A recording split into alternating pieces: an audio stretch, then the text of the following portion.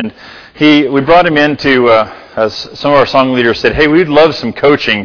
How do we do this? And so Luke is one of the coaches at the Worship Leader Institute, and he's married to my cousin. So we have an in there and said, hey, why don't you come on up? Sure, that sounds great. I'd love to. And so it's something that's worked out, and hopefully, as I mentioned last week, Cody will never mispitch a song again in his life. No, that's kidding. No, it's all good.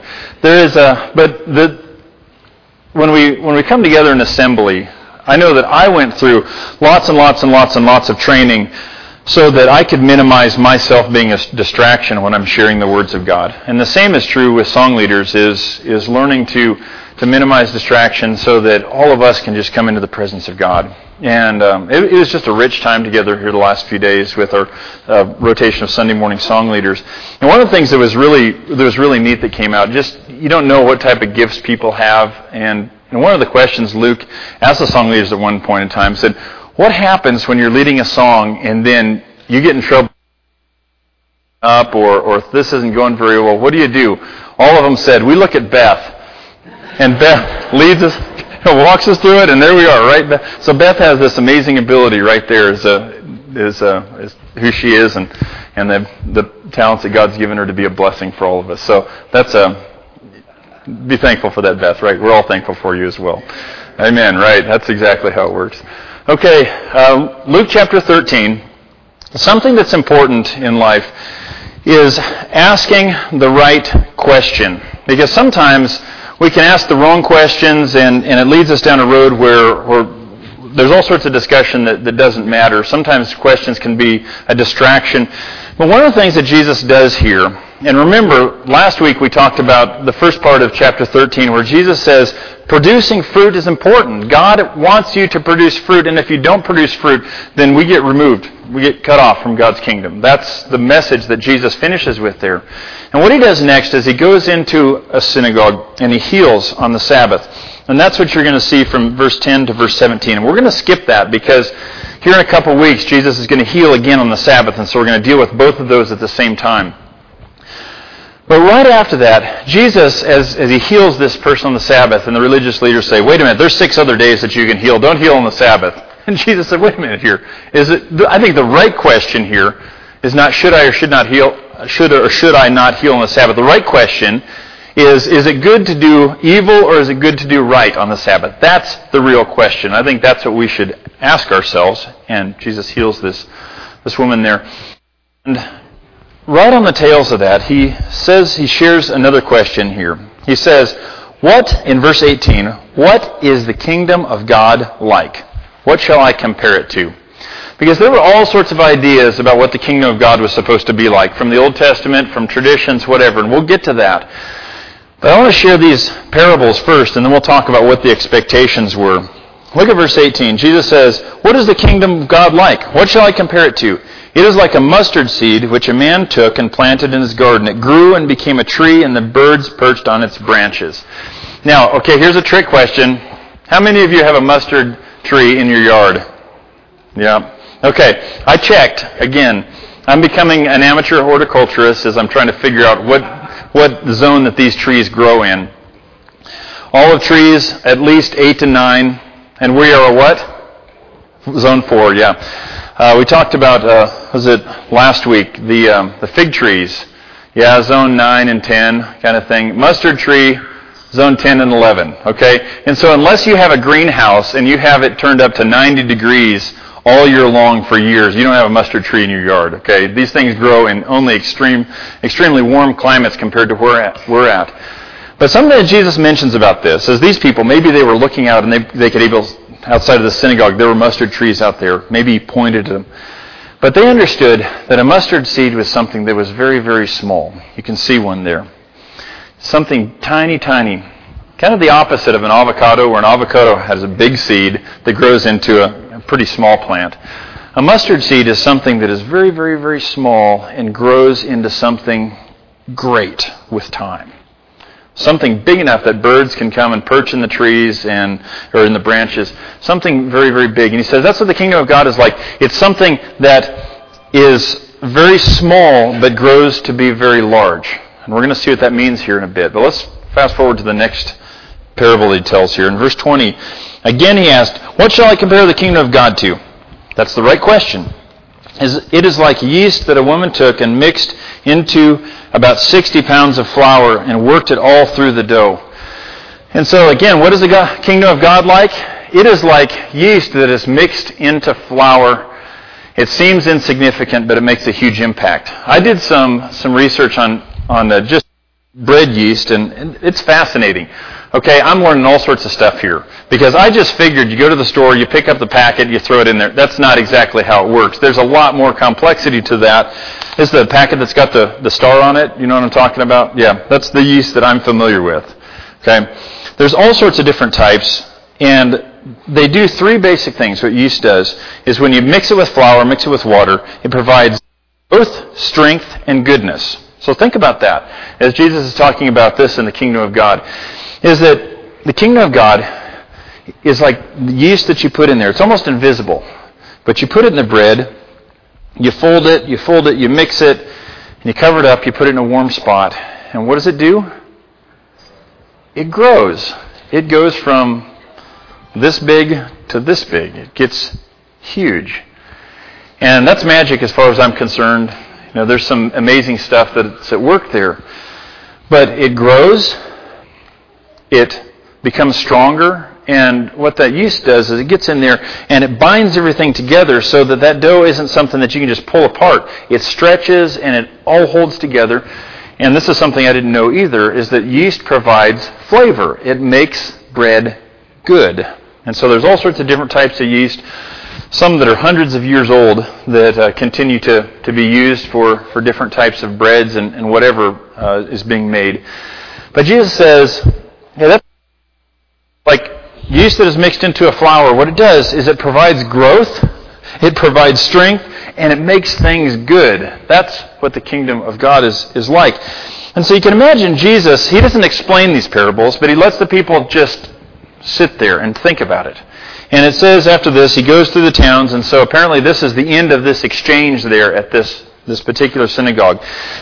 Then he goes, and he lets the people think about it. And they have to wrestle with their own expectations of what the kingdom of God is. This is a quote from Shakespeare. It says, expectation is the root of all heartache. And there's a lot of truth to that, because there is some of the pre-marriage counseling material that I use talks about is unrealistic expectations create all sorts of disaster within relationships. And let's think just an easier level, okay?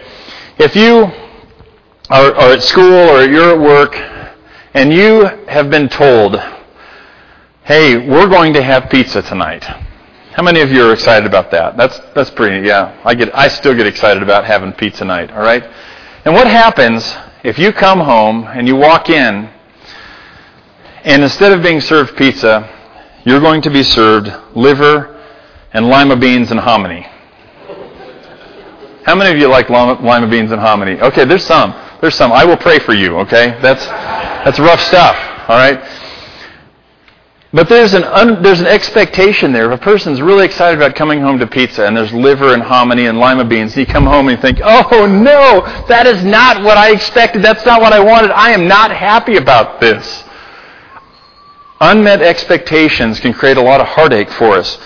There was a story that I heard years ago about one of the guys when he was a young Christian in Great Falls, Bill Ballou, good friend of mine, that he's a young Christian, and something he did is that when there was a family sitting in front of him, and he was a single guy at the point in time, he would just to the kids said, hey, your mom's going to take you to get ice cream after church today. Moms are saying, that's not funny. Okay, that's not funny at all. Because what happened is they would leave and kids would go home and they'd be upset because they had these expectations that things were going to be a certain way and they weren't. And so when we talk about Jesus' kingdom, think about the people at Jesus' time, what they understood. And we understand this from what we see in the Gospels and the writings that exist from that time period. What they expected was the kingdom of God was going to be that when this Messiah came that all the prophets talked about, that he was going to come and he was going to be something that was powerful, that was amazing. He was going to travel with great armies. He was going to be a military leader. He was going to be involved in big politics. He was going to be in great halls. He was going to be one that came into the temple and gathered the Jews together, and so they could kick the Romans out. Just something that was visible right in the center of the halls of power. That's what they expected. That's what they wanted. And Jesus tells them, no. The kingdom of God is kind of like a mustard seed and kind of like yeast. You don't see it hardly at all. But you give it time, and there's some amazing stuff that happens.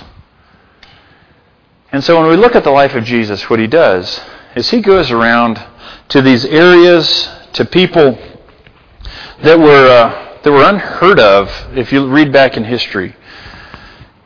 People that were forgotten, people that were not remembered. But Jesus goes around and he teaches people. He says, love your neighbor as yourself. That's what God wants of you. God wants you to love him with all his heart, soul, mind, and strength. With all your heart, soul, mind, and strength. Love your neighbor as yourself. And wants you to demonstrate this fruit in your life. And by the way, the Spirit's coming is going to transform you to be even different than you can be now. And Jesus goes from place to place, and he finds people that in the byways that are sick, and he heals them. And he says, come to me because my yoke is easy, my burden is light. Not like the religious leaders, but you can come to me. Okay, I want to make things, I want to heal you. I want to bless you. He tells people to share what they have with people who don't have as much. And he does all these things that if we look at and we take a time out and say, all right, we're going to look at what Jesus did in history, just at this point in time. You go around and you just share about being generous and being faithful to God. That seems like pretty small stuff to me. It's almost like if Jesus came to Montana, in our context, and landed in somewhere like Vida. How many of you have been to Vida? Lance is from Vida. How many of you have been to Vida? Yeah. Wow, that's more than I expected. The bustling metropolis of Vida, right? I am being nice. I'm from Libby, okay? I get it. And so just imagine that we start hearing messages about somebody who is a great spiritual leader that is in Vida or Jordan or Circle or Troy or somewhere, some small town, out of the way place in Montana. And we start hearing, wait a minute here, this is, we're in the Gallatin Valley. This is the center of Montana. We've got it going on here. But who is this person that is off somewhere in some backwater community doing good stuff? We want to hear about that. And you see that when Jesus goes along, the religious leaders, very few of them apparently had seen him do any sort of miracle. They weren't there when those things happened. And they asked him, come on, Jesus, we want to see. Come on, do a trick for us. We want to see this. We've heard about this. Jesus, produce good fruit. That's what God wants for you to do. And so instead of this great armies and this big politics, Jesus goes to the small, the quiet places. And he blesses the people where they're at, sharing with them, love the Lord your God with all your heart, soul, mind, love your neighbors yourself. Produce fruit, keeping with repentance and righteousness. That's what God wants you to do. And just do that. Now I think if we took a time out there again and thought, man, I wonder what type of impact that guy would have made, probably our response would have been, not much. I'm sure he made some people feel good about themselves, got some people closer to God, and that's maybe the extent of it. But when we fast forward to the book of Acts, something we see, and here's what happens when works in small things. The Pentecost comes, apostles speak in different languages, there's 3,000 people that are baptized there. And this is what it says right after that. They committed their lives to Christ. It says, they devoted themselves to the apostles' teachings, to the fellowship, to the breaking of bread, and to prayer. Now, if I read this, I don't think, man, these people are going to change the world. These people are doing something big here. What I see is I look at this and I think, it looks like these people are getting together and having a good time. It looks like they're enjoying life. They are excited about whatever's happened, but devoting themselves to the apostles' teachings, to fellowship, to breaking of bread, and to prayer, that kind of stuff doesn't change the world, does it? When we fast forward to chapter 4, it says, all the believers were one in heart and mind. No one claimed that any of their possessions was their own, but they shared everything they had. With great power, the apostles continued to testify to the resurrection of the Lord Jesus, and God's grace was so powerful at work in all of them. that there were no needy persons among them. From time to time, those who owned land or houses sold them, brought the money from the sales, and put it at the apostles' feet, and it was distributed to need. And so, in essence here, these people are being generous to one another. This isn't big politics. This isn't armies. This isn't massive demonstrations. It's nothing like that. It's just you and me being generous and taking care of the people among us. Fast forward to Acts chapter 5. It says, the apostles performed many signs and wonders among the people, and all the believers used to meet together in Solomon's colonnade. That's there by the temple. No one else dared join them, even though they were highly regarded by the people. Nevertheless, more and more men and women believed in the Lord and were added to their number. And so these people are getting together. They're healing some people by the power that the Holy Spirit's given them at this point in time. But I think if we stop and say, in the grand history of mankind, this still isn't big stuff. This still isn't stuff that you would have written about in the history books to say, wow, look at these people. These are amazing. These people were movers and shakers at this time. These are people that are just doing small stuff and getting together. In Acts chapter 8, this is right after Stephen is executed. It says, on that day, a great persecution broke out against the church in Jerusalem, and all except the apostles were scattered throughout Judea and Samaria. Godly men buried Stephen and mourned deeply for him. But Saul began to destroy the church. Going from house to house, he dragged off both men and women and put them in prison. Now, what would you and I do if that was happening? If we were unjustly being thrown in prison, being taken advantage of? Maybe we'd riot, maybe we'd go to the streets, maybe we'd seek legal recourse, all that sort of stuff. This is what these people do.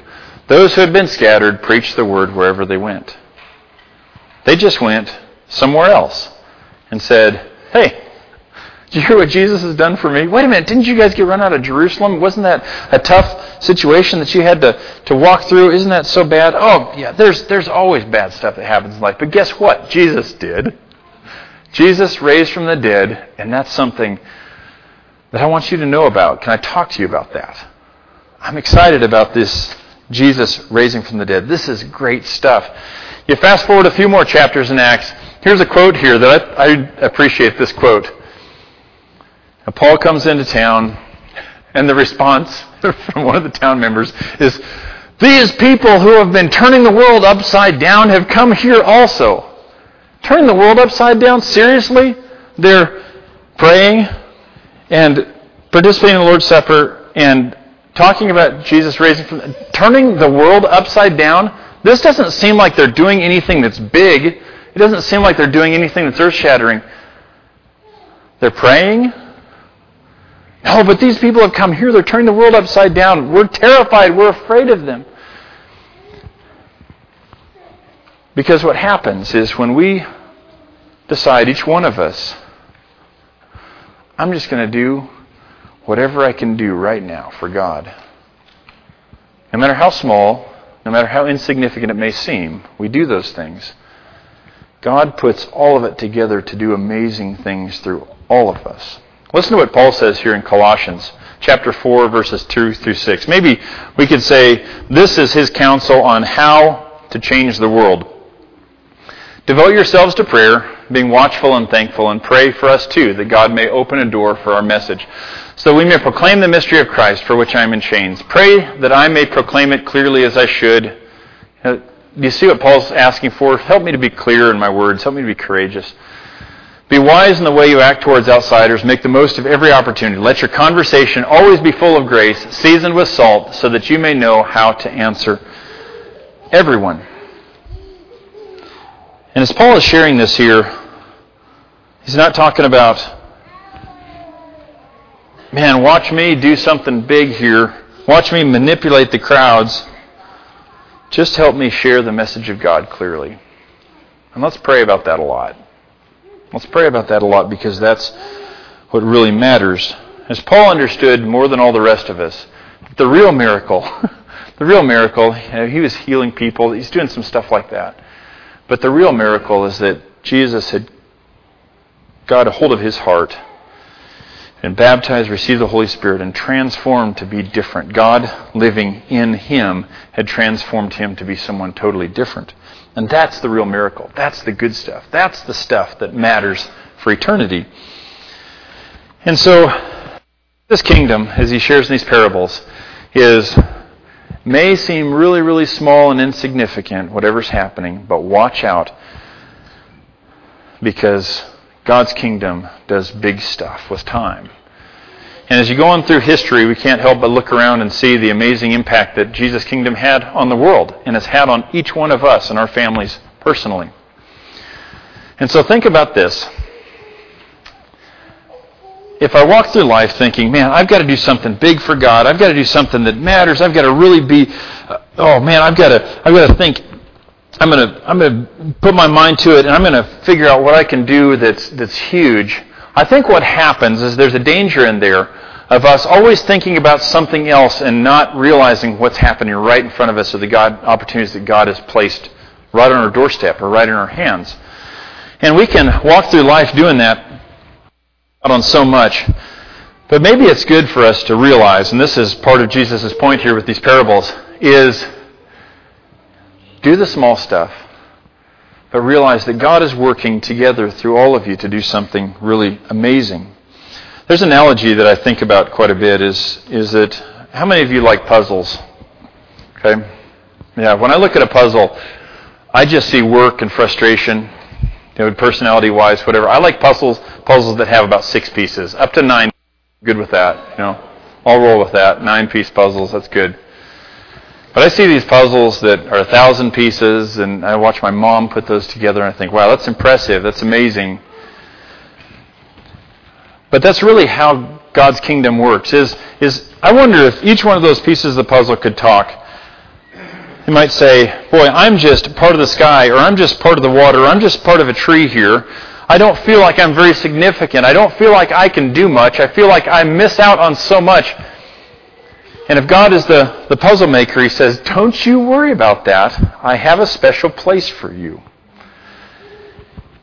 And when all that puzzle is put together, we can step back and we can see something beautiful, something amazing, something that makes a difference, something that is big.